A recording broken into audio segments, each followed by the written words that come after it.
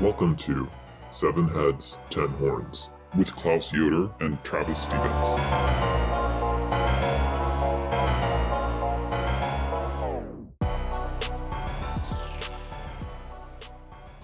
Welcome back to Seven Heads, Ten Horns, the internet's only podcast, History of the Devil. I'm Klaus Yoder, and I am continuing on with the Faust series. We were so lucky to have that interview with Catherine Walker. That was a real highlight in the Faust series and in the podcast.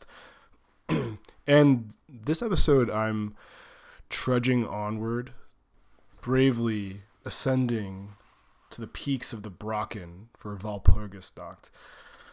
Yes, it means I am finally getting around to podcasting on Goethe's Faust Part 1. There's a Part 2. There's a sequel. Faust Part 1 is more similar in certain ways to what we've seen before, but it's been completely reworked. Aspects of the Marlowe and the 16th century book that I started the series with do actually recur in Faust Part 2, and I'll be happy to draw your attention to that when it happens. But just for now, we are quite a bit in the future. We're looking at a work by Goethe that was developed in the 1770s. And interesting thing about this book, it develops over time. It has versions known as the Faust from 1772, 1775, a period of his life when Goethe was recruiting troops to fight as mercenaries in the American Revolutionary War. Totally amazing. A fragment version was published in 1790. The complete Faust 1 came together in 1808, was revised in 1828 and 29, and Faust Part 2 was released posthumously. So, a complicated production history, publication history, composition history. Before I go on too much further, I wanted to give a shout out to two blessed listeners who were so kind to leave 5-star reviews on Apple Podcast. One from GFSFNB, one of my new go-tos. Terrific find for anyone interested in cultural history. Thank you. And also from the Peacock Angel. The hosts are funny and theologically well-informed. Really interesting and thought-provoking. Thanks to you two. Thanks to all our listeners. And yeah, you get the chance to leave a review and some stars. That would be amazing. So yeah, I'm talking about Goethe's Faust. It's been a while coming.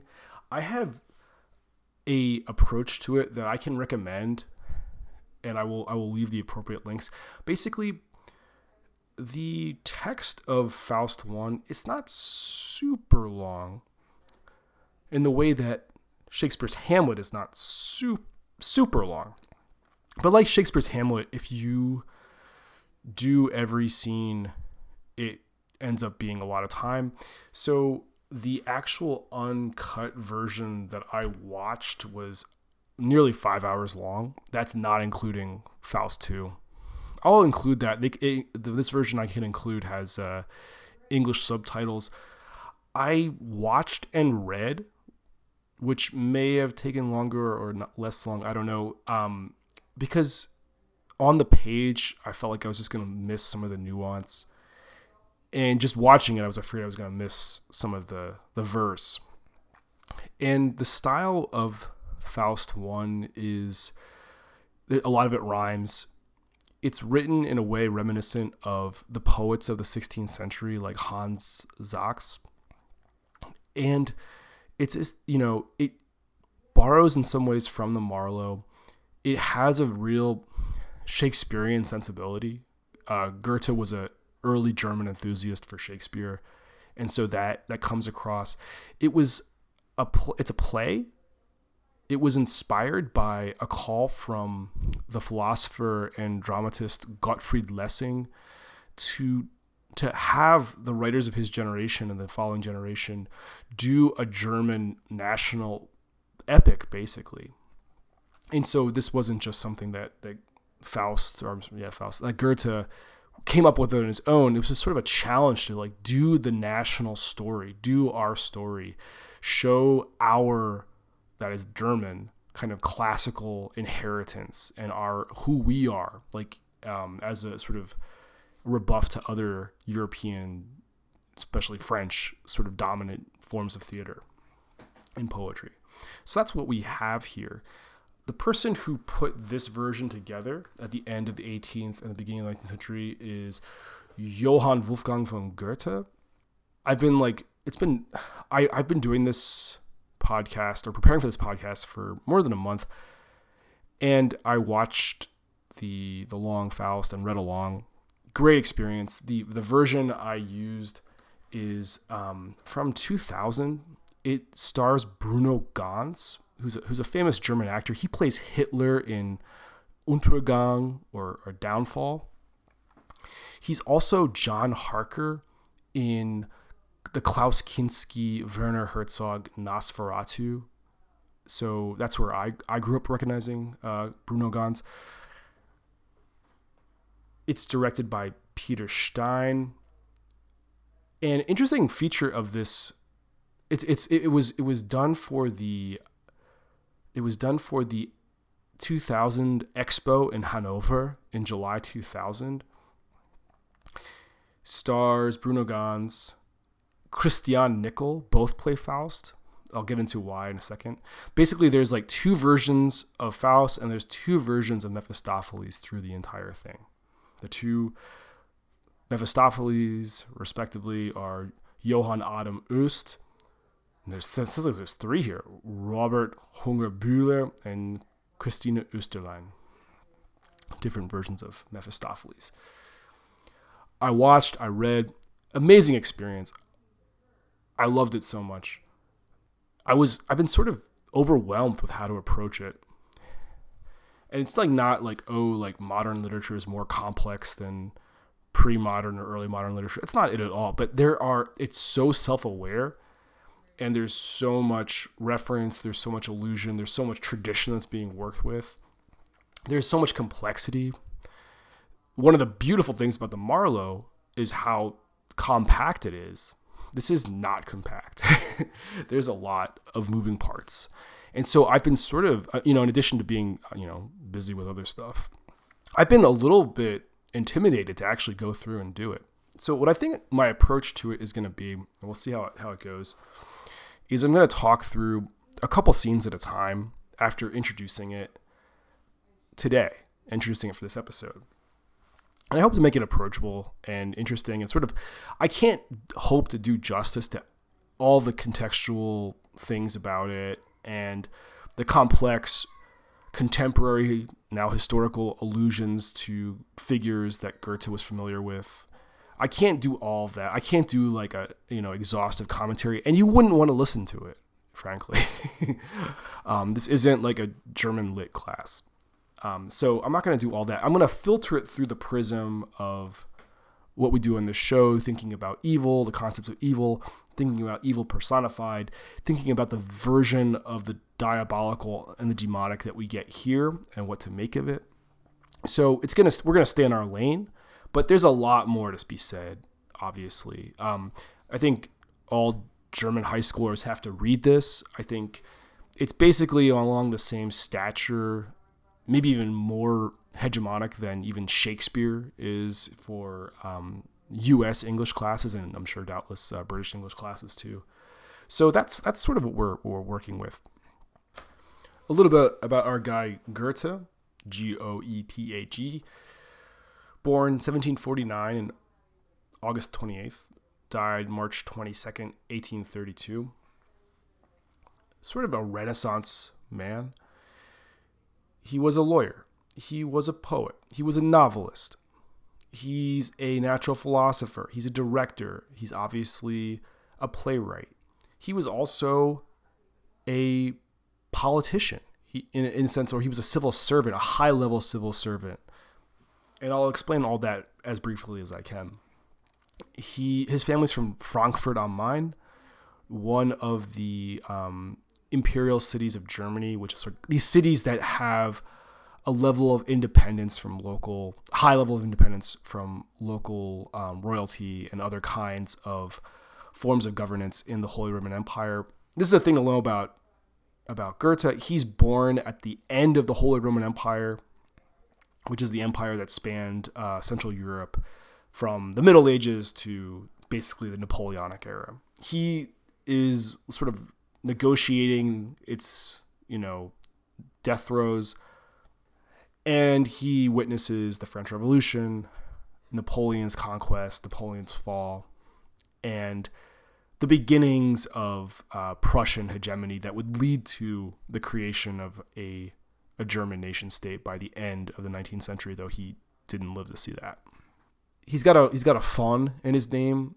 He was not born nobility. He was ennobled by his boss, the Duke of Saxe-Weimar, Karl August, in 1782. He was born in a prosperous bourgeois family. He was trained. He was raised by wealthy parents. One of the things that's true about the young Goethe is that he had a lot of training in lessons and was tutored in Latin, Greek, Biblical Hebrew, and also had athletic training too. He was like sort of like this wunderkind, like prodigy at all kinds of things. Really interested in artwork, in the Renaissance, and was putting on puppet shows as a child. He studied law. I get the impression this was from the influence of his father, and had some failures as a young lawyer, some recognition, goes to Leipzig to pursue legal studies, and it's there that he begins working on some of his early dramas, Götz von Berlichingen, but also his sort of really breakout success is a novel, which is the Sorrows of Young Werther. And it's roughly based on a love triangle that he was involved in, though he really blew up the drama. This book was a smash hit, and what I really love about this, like it's such a big book, and it's the sort of emblematic book of the Sturm und Drang, the sort of the era of German literature that emphasizes like the subjective, emotionalistic experiences of its characters and its narrators. And I mean, it's referenced in Mary Shelley's Frankenstein. It's one of the books that, along with Paradise Lost, it's one of the books that the creature, that the monster reads when he's learning to be like a sentient being. It's like his part of his Bildung, his education. This book is such a big deal. It's part of what gets him invited to the court of Karl August, the Duke of Saxe-Weimar-Eisenach. And so I love this idea that you could like write a best-selling novel and a sort of minor noble duke person would be like, oh, like maybe I could use you in the administration of my territory. So he's actually part of the privy council of this duke and is helping him deal with policy. And like, not to get into the weeds with this, but like one of the main issues for a small territory like Weimar or Saxe-Weimar-Eisenach is that it's between Prussia and Austria, which are the two like 3 billion pound, this is Germany, so it's not that big, but like these are the two forces of power in what's left of the Holy Roman Empire. And both of these powers are recruiting mercenaries and troops from the territory of the Duke. And as I mentioned before, like including for like sending mercenaries to the 13 colonies to fight for Britain. So yeah, I'm not going to go through everything. At Weimar, partnering with Friedrich Schiller, we sort of moved from the Sturm und Drang into what's called like Weimar classicism. And this is like where like the sort of the glory years of modern German literature start to be centered.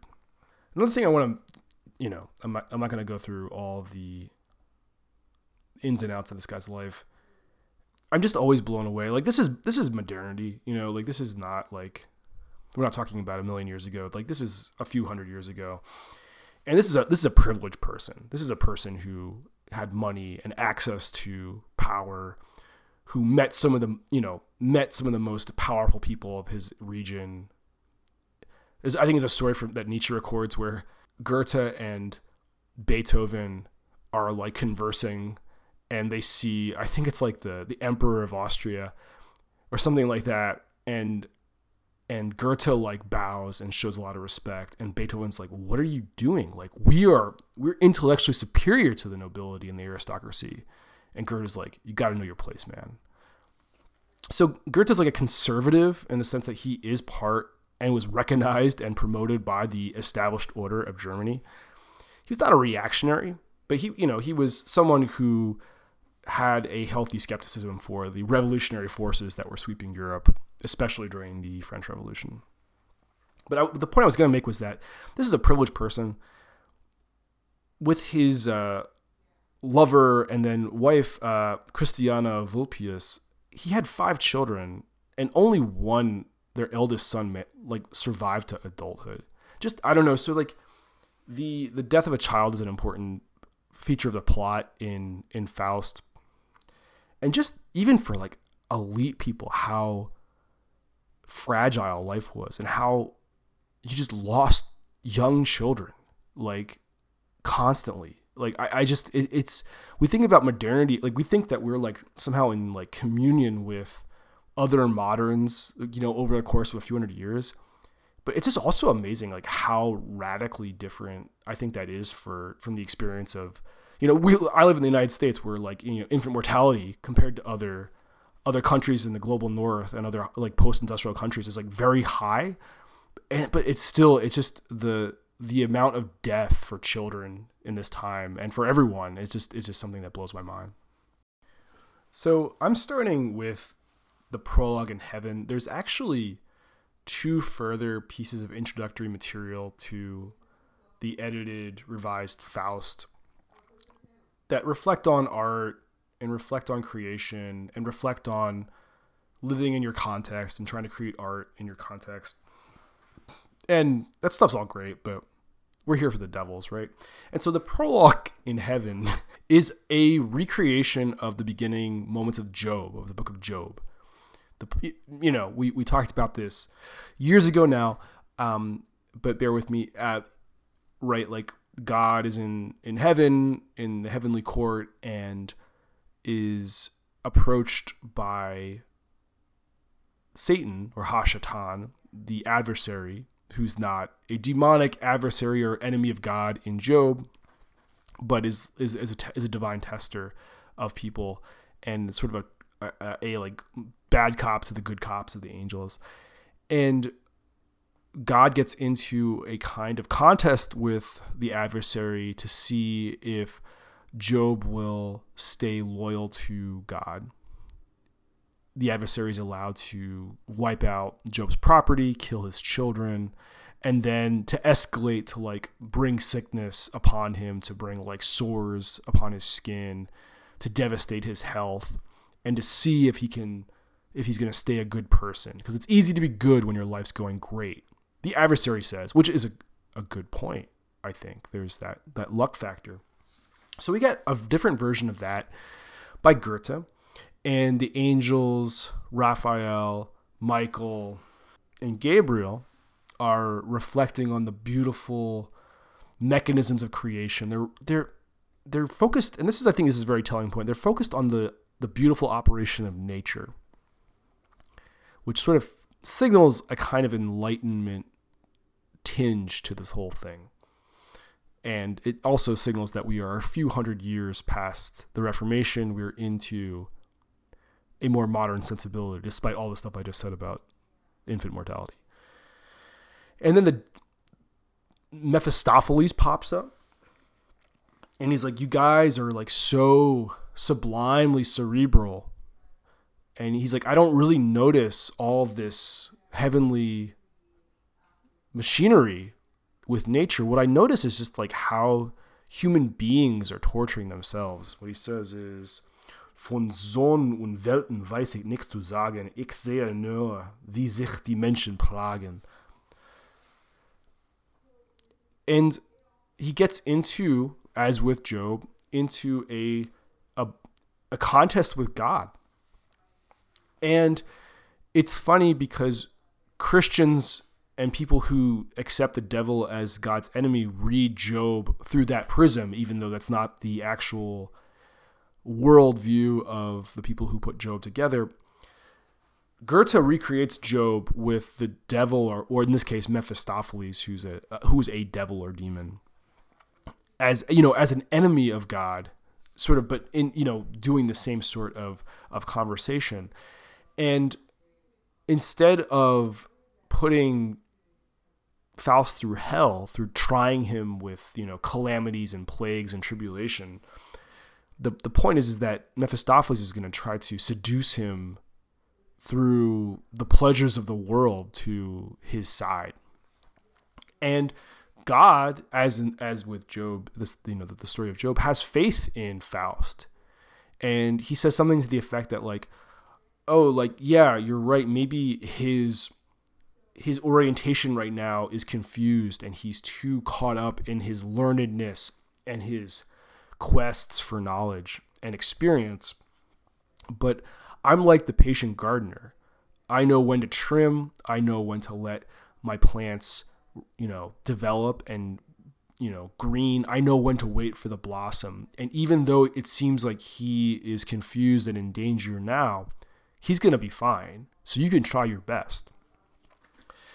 And so they're enemies. And there's an interesting, they're enemies, but again, this in some ways signals the sort of the way that Goethe is by no means a dogmatist, a Christian dogmatist. He has a complex engagement in Christianity, comes from a Lutheran city like Frankfurt, but he is not using the story of Faust to prove points of Lutheran doctrine.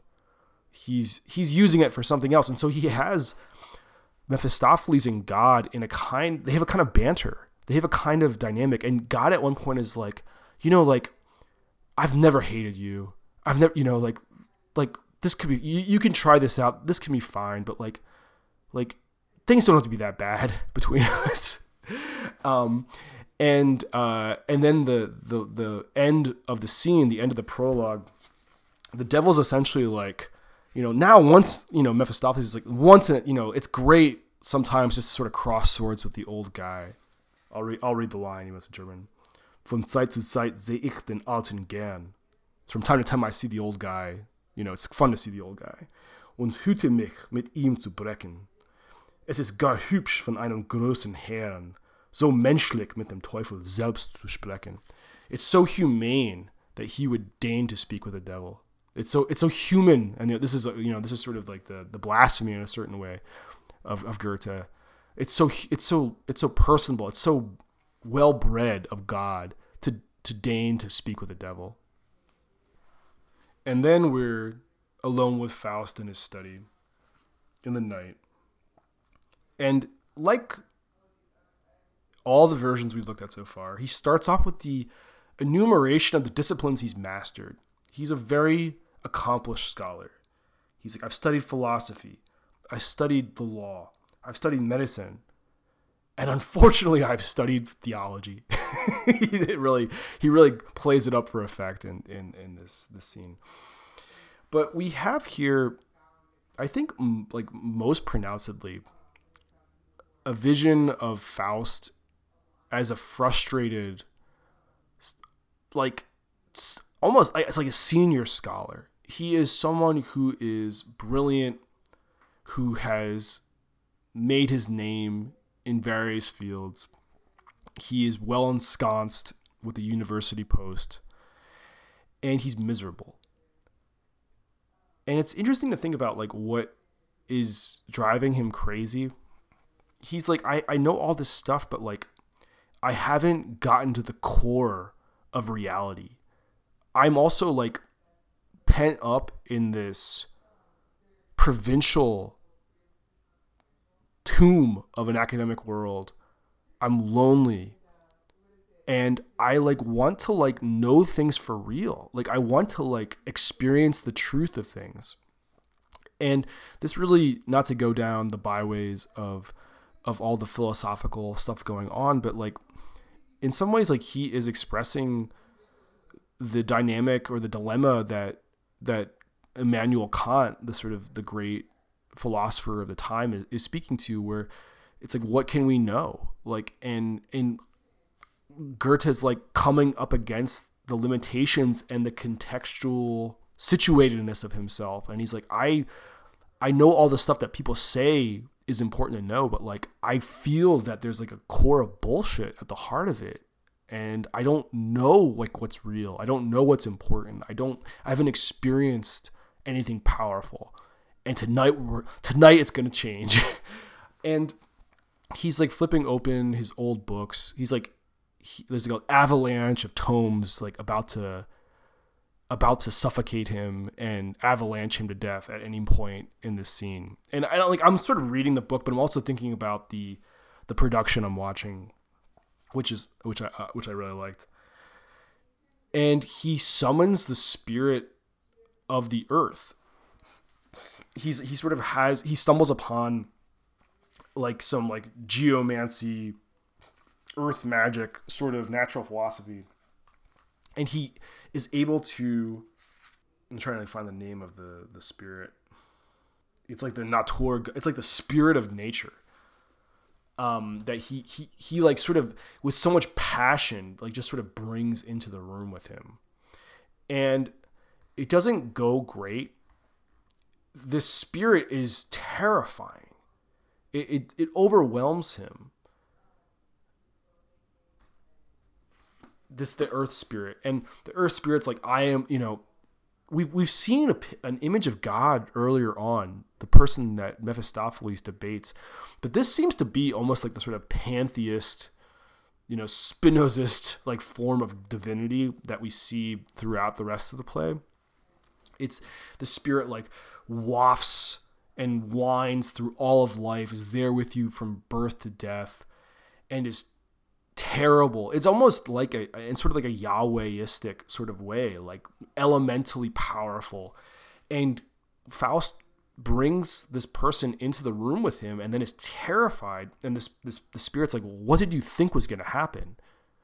And Faust is then at first awed, but then is defiant. He's like, no, like he says, like, I'm made in the image of God, and the Ebenbild Gottes. Like I am as much a god as you are. Soll ich dir Flammenbildung weisen? Ich bin's, bin Faust, bin deinesgleichen. And this earth spirit's like, okay, dude. He's like, he's like, the only god or divinity that you are similar to is the one that you can conceive of. You are nothing like me. You are a worm compared to me. And then Faust's understudy, Wagner, knocks on the door, and this whole scene ends. And from that point on, I won't get into their conversation, but like after Wagner leaves, Faust is like sort of goes back into his sort of soliloquies, and like this, this play it's written as a play, but I've seen critics say it's more like a piece of epic poetry. He ends up like sort of seeing a vial of poison on his shelf and coming within a hair's breadth of committing suicide. This is his way of like, I can't break on through to the other side to do the Jim Morrison. I want to experience the absolute truth of a real existence. And maybe just, being rid of this mortal coil is the way to do it. And he hears the bells in the choir for Easter begin as he's about to drink this draft, and it stops him from committing suicide. Again, it's like so hard not to feel like, oh, like this is like a literary war crime that I'm perpetrating here, that I'm leaving so much out. But I'm just sort of going with it and trying to do my best. So I hope you bear with me.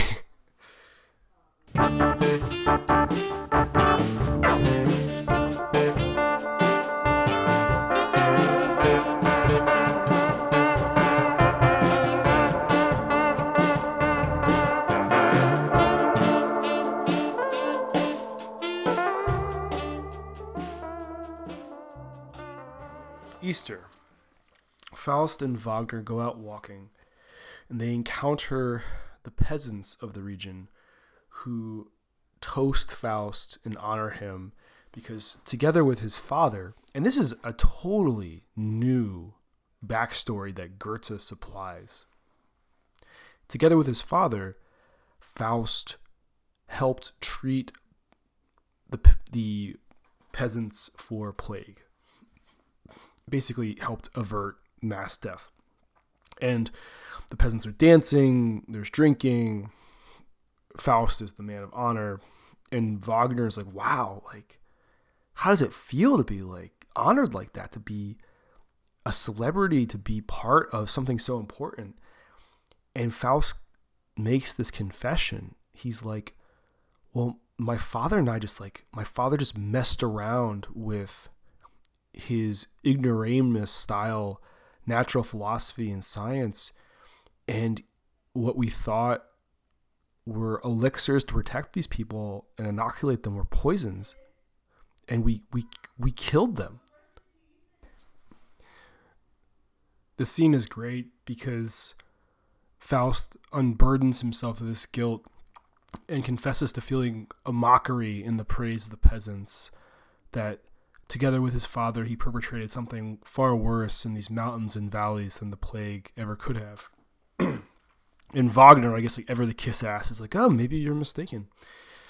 But what I love about this scene is it sort of goes from this sort of cheerful, rustic dance on Easter, and the sun falls very quickly, and we move from the pastoral comforts of old-time religion and conviviality to the Hound of the Baskervilles. I love this. Like, and the Peter Stein version really gets this.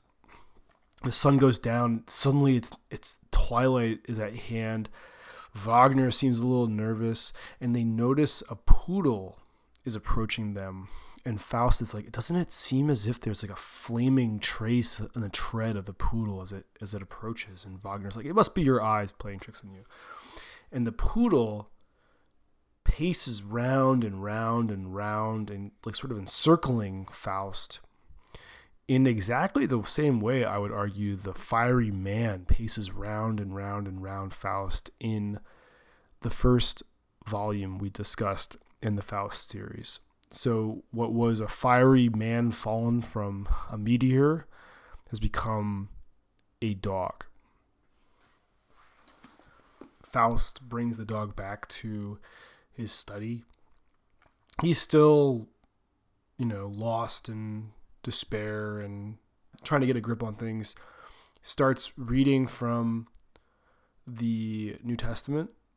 He starts translating the Greek into German, and he wants to use the Gospel of John, and the Gospel of John famously begins, in the beginning was the Word, and Faust retranslates it as eventually in the beginning was the deed, Anfang war die Tat.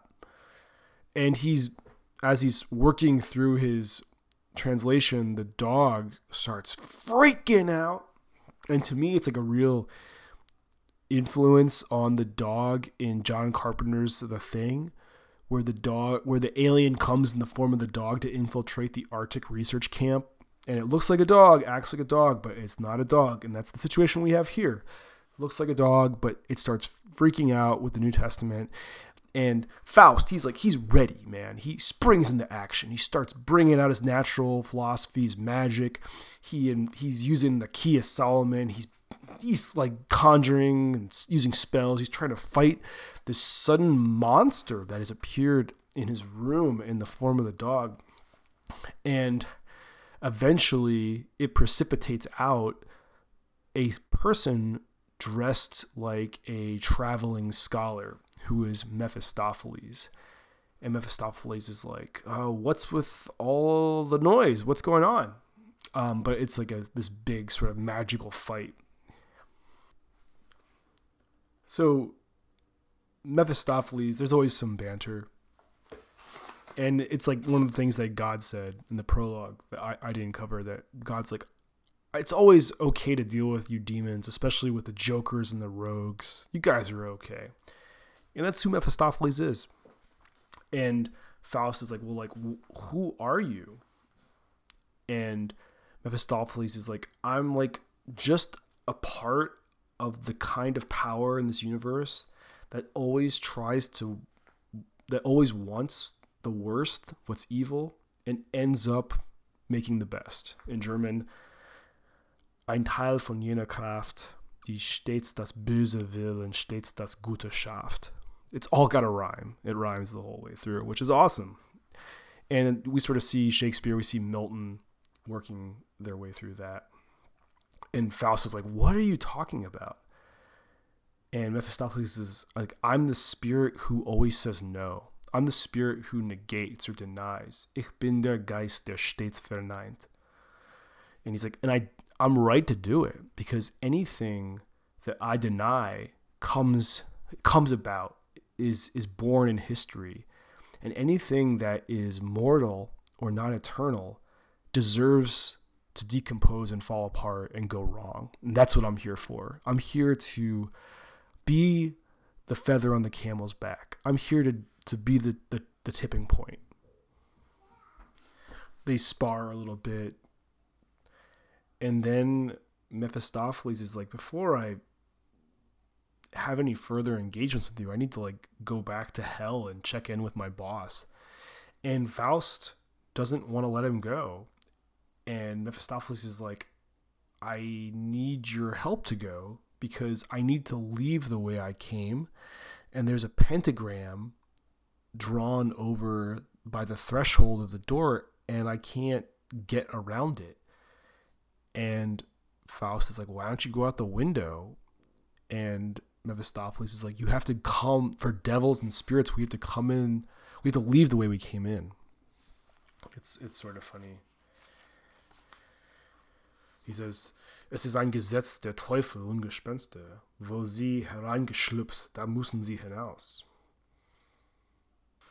Anyway, he's like, der Pudel merkte nichts, als hereingesprungen. Die Sache sieht jetzt anders aus. Der Teufel kann nicht aus dem Haus. Anyway, he's like, he can't get out. And Faust is like, why would I let you go? Maybe I've gone to some considerable trouble to get you here. Like, I'm not going to let you go. And so then Mephistopheles summons these spirits who are like sexy spirits in the production, and they sort of sing Faust to sleep. And then a rat comes and chews a little hole, a little gap in the pentagram. And through that gap, Mephistopheles slips out and makes his escape.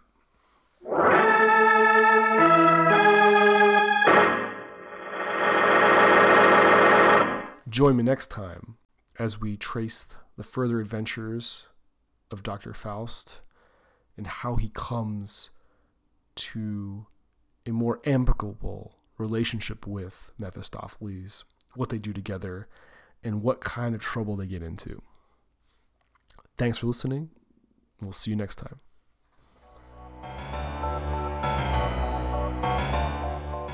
This pod is made possible by support from the Satanic Horde, Asmodeus, Mammon, Leviathan, Beelzebub, and listeners like you. Thank you.